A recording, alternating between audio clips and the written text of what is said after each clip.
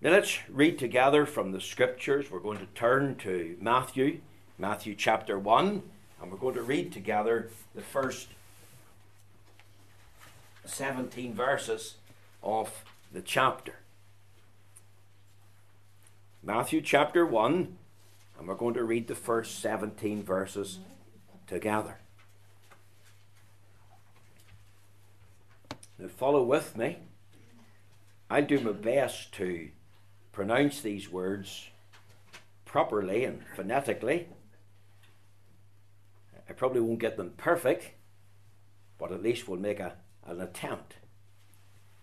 Matthew chapter 1, verse 1. Let's hear the word of the Lord. The book of the generation of Jesus Christ, the son of David, the son of Abraham. Abraham begat Isaac, and Isaac begat Jacob, and Jacob begat Judas and his brethren. And Judas begat Phares, and Zara of Thamar. And Phares begat Esrom, and Esrom begat Aram. And Aram begat Amminadab, and Amminadab begat Naasson. And Naasson begat Salmon, and Salmon begat Boaz of Rahab, and Boaz begat Obed of Ruth, and Obed begat Jesse, and Jesse begat David the king, and David the king begat Solomon of her that had been the wife of Urias. And Solomon begat Rehoboam, and Rehoboam begat Abiah, and Abiah begat Asa, and Asa begat Josaphat, and Josaphat begat Joram, and Joram begat Ozias.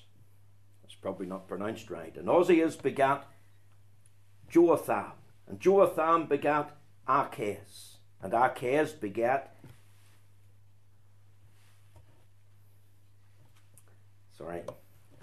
and Achaz begat Ezekias, and Ezekias begat Manasseh, and Manasseh begat Ammon, and Ammon begat Josias, and Josias begat Jeconias, and his brethren about the time they were carried away to Babylon. And after they were brought to Babylon, Jeconias begat Salathiel, and Salathiel begat Zerubbabel, and Zerubbabel begat Abiud, and Abiud begat Elkiam, and Elkiam begat Azor, and Azor begat Zadok, and Zadok begat Achim, and Achim begat Eliud, and Eliud begat Eliezer, and Eliezer begat Mathan, and Mathan begat Jacob, and Jacob begat Joseph, the husband of Mary, of whom was born Jesus, which is called Christ. So all the generations from Abraham to David are 14 generations, and from David until the carrying away into Babylon are 14 generations, and from the carrying away into Babylon unto Christ are 14 generations. Amen. We know the Lord will bless to us this feeble attempt to read together from the scriptures. Now my text tonight is taken from Matthew chapter 1, verses 1 through to 17. And my theme tonight is learning from the family tree of the Lord Jesus Christ. Now, Matthew chapter 1, verses 1 to 17 is all about the genealogy of the Lord Jesus Christ as the promised Messiah, as the promised King of Israel. Now, when you read a genealogy like this, you sort of find, well, it's something to hurry over. The words, as we've demonstrated, literally, are hard to pronounce. And of course, the spiritual expectations are low. There's not much here for the soul. And you sort of feel, well, let's just skip over it then. It's not really important. And of course, I want to tell you tonight, if you think like that, when you come to this portion of Scripture or the other genealogies, you're dead wrong.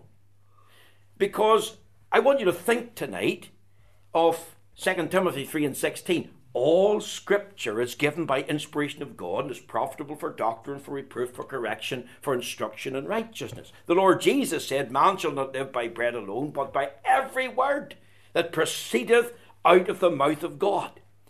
And there's food here for hungry souls. And there's a treasure here for the persistent treasure hunter to dig and to find. And there's light here for the weary traveller. So if you've come hungry tonight to the house of God, if you've come like a hunter seeking truth, if you come and you're weary and you're wanting light and rest, then here it is. There's a story told of a pastor called Ron Blankley, who's a former director of Campus Crusade for Christ, and he was in the student union of Penn University. And he was going past a dorm and he saw a student reading the Bible. And he went up to the student, and this is what he said: do you understand what you're reading, young man? The reply was, no, sir, I don't. I'm reading the genealogy of Matthew 1. I'm comparing it with Luke 1, and I have to confess, I don't understand. It's too difficult. They're different genealogies. Well, the pastor then took time to open up the text. He explained a few basic rules of interpretation. He shared a few truths with the young man. And before he left that door, that pastor, Ron Blankley, had the joy of leading that student to Christ. Whenever the Lord Jesus Christ was born, the land of Israel was under the rule of Imperial Rome for about 60 years already. And after Christ's birth and the start of his ministry at the age of 30, one of the disciples that he called to himself was called Matthew. And Matthew, remember, was a tax collector for the Roman authorities. He was an individual who Christ saved and had called to serve him. And it was this Matthew, or the other name was Levi, he wrote this inspired gospel by the Holy Spirit perhaps a few years before Jerusalem was actually destroyed in AD 70. And one of his main themes, one of his overriding concerns, was to set forth Jesus Christ as Israel's promised Messiah and the King of Heaven. Now, Matthew is the most Jewish book in the Old Testament. It's full of Old Testament quotations. There's more quotations in Matthew from the Old Testament than any other of the three Gospels. And in reality, Matthew is perceived to be a continuation of the Old Testament story. If we could summarize the Old Testament story in 3 words, it would be this, or 4 words: the King is coming. And Matthew then took up the pen to announce the King has come. But when Matthew starts his gospel, he starts with something interesting, something legal, something historical, but something that's practical. What does he start with? He starts with a genealogy. Now, I believe there's good reason for that. And we're going to ask the question, why start with a genealogy? What did that young student in the Penn University discover that day in the dorm as he had the scriptures opened to him by the pastor, Ron Blankley? And here's the answer. Now listen to me carefully. Follow with me in your Bible. Think of the main point of the genealogy. You see, Matthew chapter 1, verses 1 to 17 is fundamental to discovering who the Lord Jesus really is.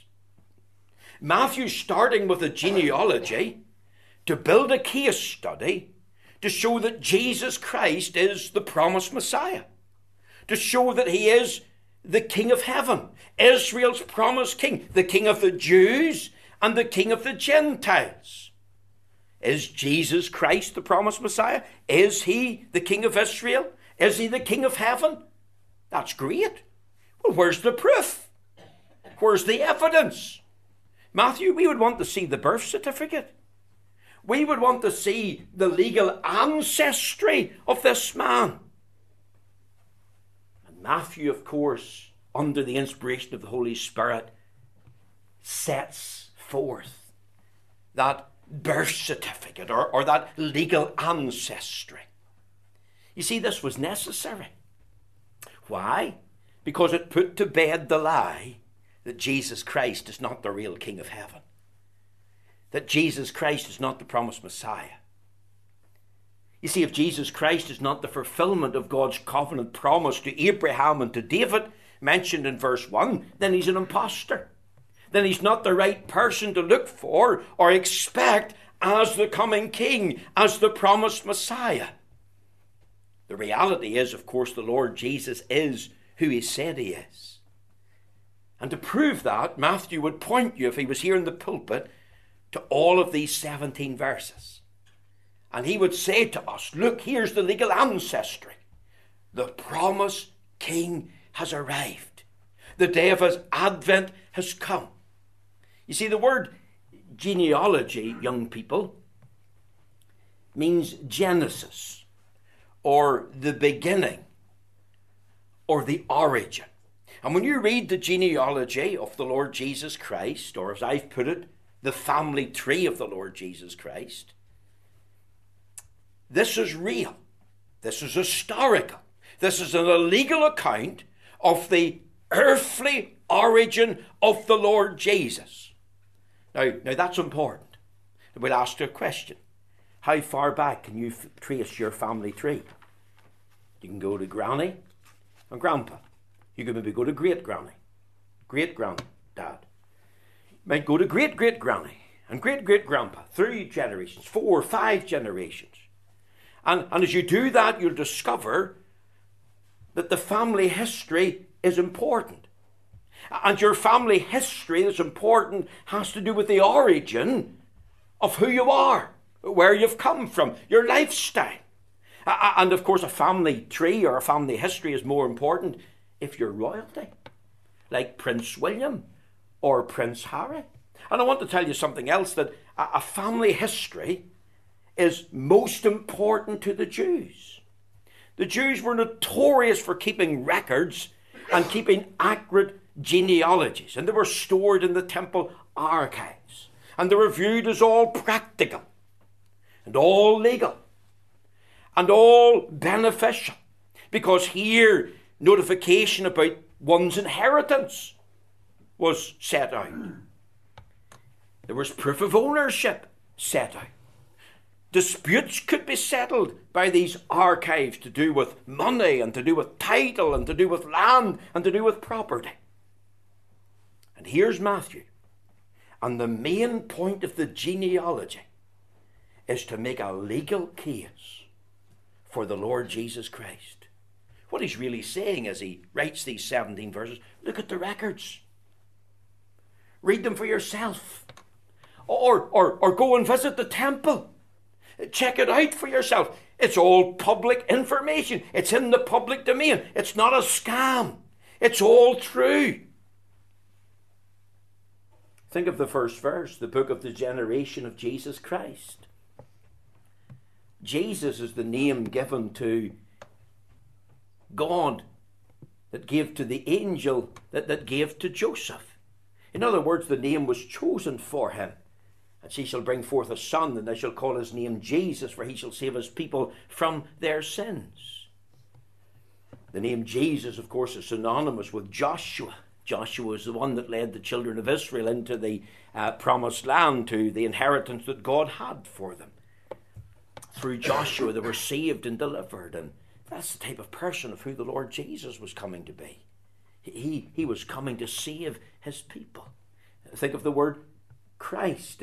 In the Greek, it's Christos, which means anointed, the anointed prophet, the anointed priest, and the anointed king. Now here's the point tonight. Jesus Christ is a real historical person. And these legal records produce solid evidence that this is not a fake story. And this real historical person, it's essential that you understand that he's coming as the king. The king has come. Now, we're thinking tonight in the Christmas story. And of course, at the heart of the Christmas story is what? The person and work of the Lord Jesus. Think of the little slogan, Jesus is the reason for the season. And that's literally true. If there's no Jesus Christ at the heart of the Christmas story, there's no real Christmas. I think that in the 21st century we have sort of divided Christmas into two parts. There's the pagan Christmas. It's devoid of Christ. It's celebrated by the masses. But it's devoid of reality. Because at the centre of the pagan Christmas is the tree with all the tinsel and the lights and the baubles. You've got the turkey. You've got wine and mirth and drunkenness and presents and all the rest of it. And as they celebrate something, they're celebrating something that's pagan because it's without Christ. And then there's the traditional Christmas. And that's what we'll be celebrating next Sunday evening. That's what we'll be celebrating next Christmas Day in Hillsborough. The Word of God incarnate has come. The promised King has arrived. Our Messiah, his advent has come about. And remember, he's come to seek and to save that which was lost. He come to have a relationship with us. Now think of this. If he's a real historical figure, and if there's legal evidence to prove that, so it's not a fake story, and it's essential that we view him as the promised King, the Word of God incarnate has come, then here's a question. Is he a reality in our lives? Is this something that's profound in our lives? When we think of the truth, God is with us, or he's heaven's King. You see, that's a huge claim, isn't it? An overwhelming claim, a magnificent claim. It's an overpowering claim, but I want to tell you tonight, and for those that are listening on the internet, this is a claim, frankly, that many in Northern Ireland and in the United Kingdom and beyond do not believe. They know the Christmas story, that the babe in Bethlehem's manger was none other than God in the flesh. But they don't actually believe it. They don't believe it really happened. They don't believe it's a real historical event. It's a legend to them. It's part of the tradition. But they do not believe it. Now, are you amongst those that can say that tonight? That, yes, he's come in the flesh. Yes, he's heaven's King, but I don't really believe it. Therefore, if you don't believe it, there's no impact in your life. There's far too many that even go further and say, well, I believe it's true. God in the flesh has come. Heaven's King has come. But it has still no impact in my life. And for those that say that, there's something wrong. Because this should have the most profound impact on our life. You see, it meant something to Matthew. He started with the genealogy to prove the real historicity and the legality and the essentiality of Christ. He's the most important person in my life. The King has come, and I bowed the knee. He's my King. He's my God. He's my Lord. That's the main point, young people, in the genealogy. And that's why I struggled through to read it, even though I read it badly. I want you to think also of the main people in the family tree. You see, when you read Matthew chapter 1, verses 1 to 17, you're reading 42 names. I struggled through 42 names today. It's not a complete list, but it serves a purpose for the genealogy. There's 3 sections. Look with me at verse 17. Look at your Bible. Okay? Verse 17, we'll read it again. So all the generations from Abraham to David are 14 generations. And from David until the carrying away into Babylon are 14 generations. And from the carrying away into Babylon unto Christ are 14 generations. Now there's 3 sections. chapter 1, verse 2 to 6a, you've got 14 generations mentioned, Abraham to David. And then from chapter 1, 6b to verse 11, you've got another 14 generations mentioned, David to the exile, to their carried away into Babylon. And then there's another 14 generations mentioned, chapter 1, verse 12, right through to 16, from the exile in Babylon right up to Joseph. And 17 really is a summary of those three sections of 14 generations each. Now, the number 14 is important. It speaks of double perfection. It was the Jewish practice to assign significance to numbers. 14 is a kingly sign. It's a kingly number. Go back to verse 1. It says, the book of the generation of Jesus Christ, the son of David. Who's the first person mentioned in the genealogy? It's David. Okay? Now, that's interesting. In the Hebrew alphabet, there's 22 consonants. There's no vowels. Each consonant has a number. You take the name David in Hebrew, you've got D, you've got V, and you've got D. I don't know where that's where DVD come from. But anyway, that's just interesting, right? DVD. D in Hebrew constitutes 4. V constitutes 6. Another D constitutes 4 more. Put them together and what have you got? You've got 14. DVD in the Hebrew consonants stands for 14. And you've got the book of the generation of Jesus Christ, the son of David. In other words, he's related to him. He can trace his ancestry back to David. What was David? David was the king.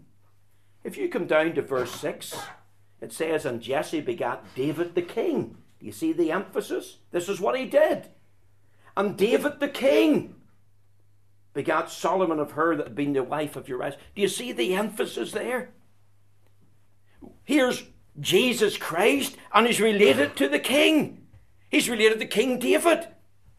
He's the rightful heir of the throne. It's interesting that when you come to verse 6, in the first section, it starts with David and ends with David. And Jesse begat David, the king. Remember I told you, the name David in the Hebrew stands for 14. If David had a jersey to wear, the number 14 would be on it. You see, 3 times the name David's mentioned in the genealogy. Matthew is stressing the legal descent of Jesus Christ to David. And from David to Abraham. And from David to Abraham to Joseph. Joseph was not his natural father. He was his legal father, but not his natural father. Now think of David for a moment. He's the king. We know him as the sweet psalmist of Israel, lovely singer. We know him as a man after God's own heart. But I want to bring you into the real world. At a funeral this week, the minister mentioned about the adverts in television. And he said we watch them. We're influenced by them. We're affected by them. But they're not real. They're not true to life. They're giving a false sense of a worldview. You see, when the name David is mentioned, we think of the king, the singer of Israel, man after God's own heart. But did you know that David was an adulterer? Did you know that David in his life got another man drunk? Woe unto him that giveth his neighbour drink with the intent of getting him drunk. Did you know that David told lies to cover up his sin? Do you know that David had that man murdered? He was called Urias. What he did was he told Joab, his commander-in-chief, to put Urias on the most dangerous part of the battlefield, in the very forefront of the battle, and then draw back so he would be killed, so that David could end up taking that man's wife to be his wife. And yet here he is. Now this is amazing. It's all part of the family tree. The Lord Jesus allows his name to be connected with an adulterer and a murderer and a liar and a drunkard. Who does he mention next? Abraham. We think of Abraham, the father of the faithful, the friend of God. We think of a man of faith. But do you know that Abraham, before he was converted, was a moon worshipper? He was a pagan idolater. Do you know, even as a saved man, a believer, a man of faith, he told lies. He covered up things. You see, Abraham had his faults and flaws too. He broke the 9th commandment. He bore false witness against his neighbour. And yet the Lord Jesus was identified with this man too in his genealogy. Oliver Cromwell said, "Paint me warts and all," and the warts and all are here. Come down to verse 10. And Ezekias begat Manasseh. Did you know who Manasseh was? He was a pagan. He was deep dyed in sin. He was a very deep, dark, vile man. He was the man that murdered Uzziah. You know Isaiah the prophet? He had him sawn in half because of Isaiah's stand for truth and righteousness. You would say this man was beyond the pale. This man was beyond the point of no return, like they have in the Niagara Falls. But you read the Old Testament, Manasseh, do you know he humbled himself? He repented. He got right with God. His life was changed. Now, he was not perfect, but the grace of God flowed into his life, just like it did with David, like it did with Abraham. These are the people in the genealogies. Now, not just the men. Think of the ladies. Do you know that there are 6 ladies mentioned here? Look with me at verse 3. And Judas begat Phares and Zara of Thamar. Who was Thamar? She was wrongly deprived of motherhood by her husband. Then she was deprived of motherhood after her husband died by her brother-in-law. That was immoral. That was illegal. Then she disguised herself as a harlot. She slept with Judah, the son of Jacob. She was a sinful lady. She committed incest. She had a relationship with her father-in-law. I'm not going into the gory details, but this woman was deeply stained by sin. And yet that sin was covered by the grace of God. See, the Bible says where sin abounds, grace does much more abound. It even reached to Thamar. Notice also, mentioned here in verse 5, and Solomon begat Boaz of Rahab. Remember Rahab the harlot? She's part of the genealogy. A professional woman of the night. Maybe we could think, well, the Holy Spirit's bound to have made a mistake here. Oh, many of the modernists and liberals would love to take the name Rahab out of the genealogy, but he didn't. Here it is for all eternity, because it's amazing the Lord Jesus allows a harlot and a prostitute to be associated with his family tree. And also, she was a Gentile. She was a non-Jew. Look with me at verse 6.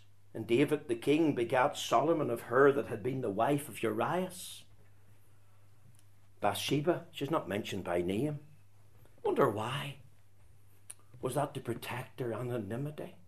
Was that to spare her blushes? Because she was a woman who was complicit in sin, a beautiful woman, no doubt, a woman that had lure and appeal about her physicality. And yet the king took her. There was no protest. There was no saying no. And yet the Lord Jesus allows his name to be associated with her. Mention is made in verse 5 of Ruth. She was a Moabitess, a foreigner. A worshipper of false gods. Broke the first and the second and no doubt other commandments. And yet there's grace for her. Grace for the lowest and the worst of sinners. Even grace for a Gentile.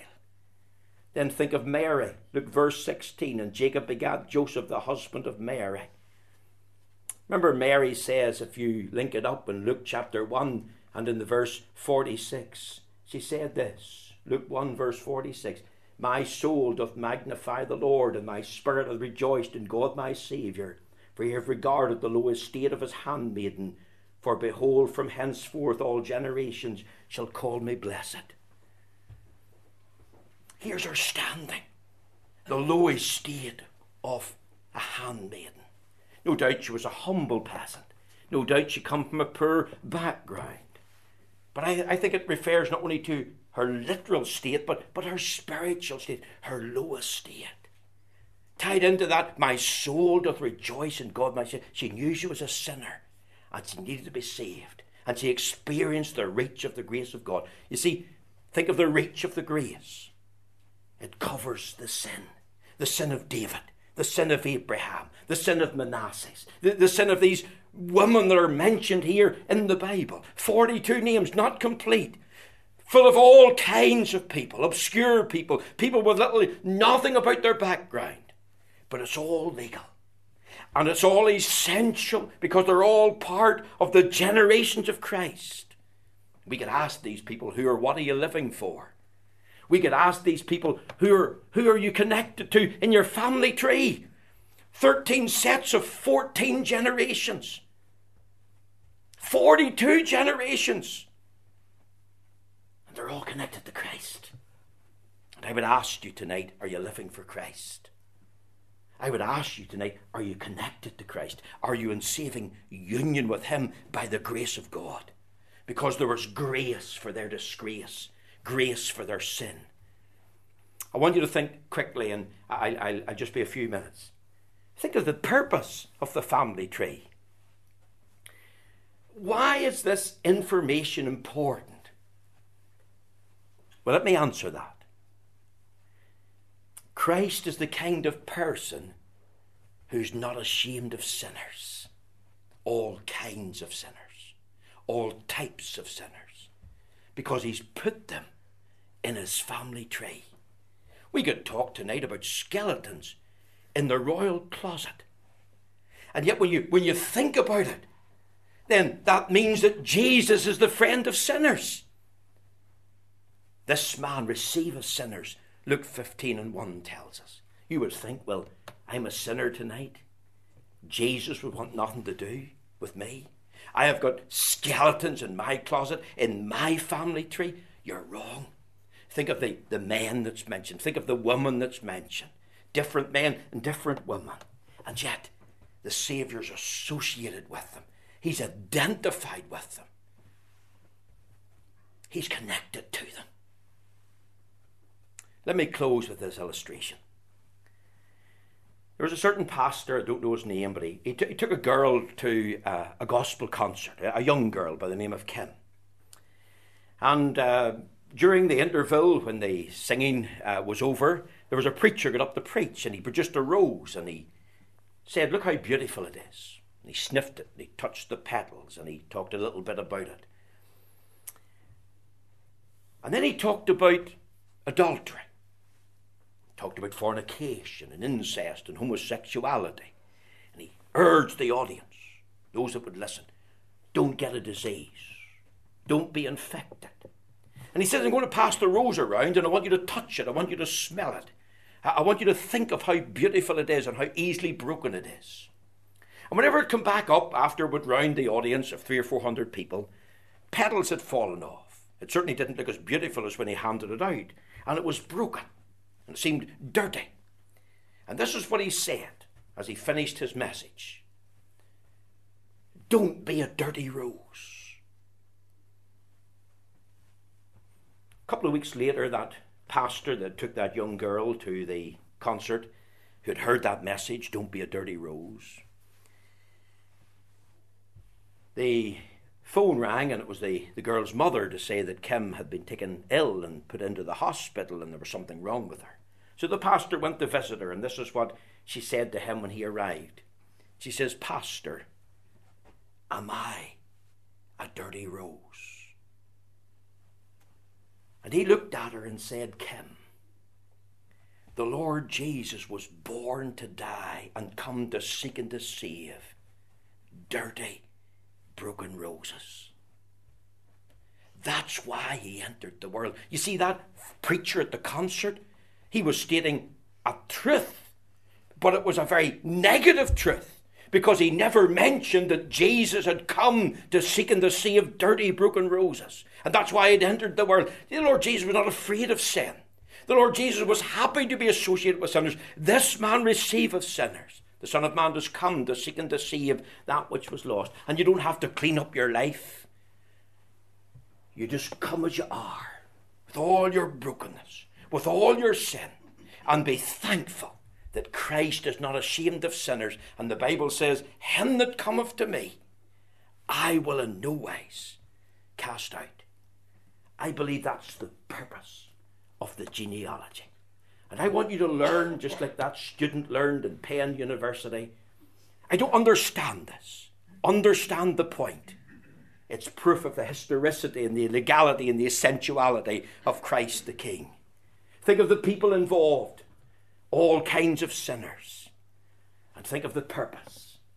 They tasted the grace of God. Christ is associated with them, and you can as well. If you come to him tonight, repent of your sin and believe in him as your Saviour. Thank you for listening. I trust and pray the Lord will bless these few remarks to those who are here tonight.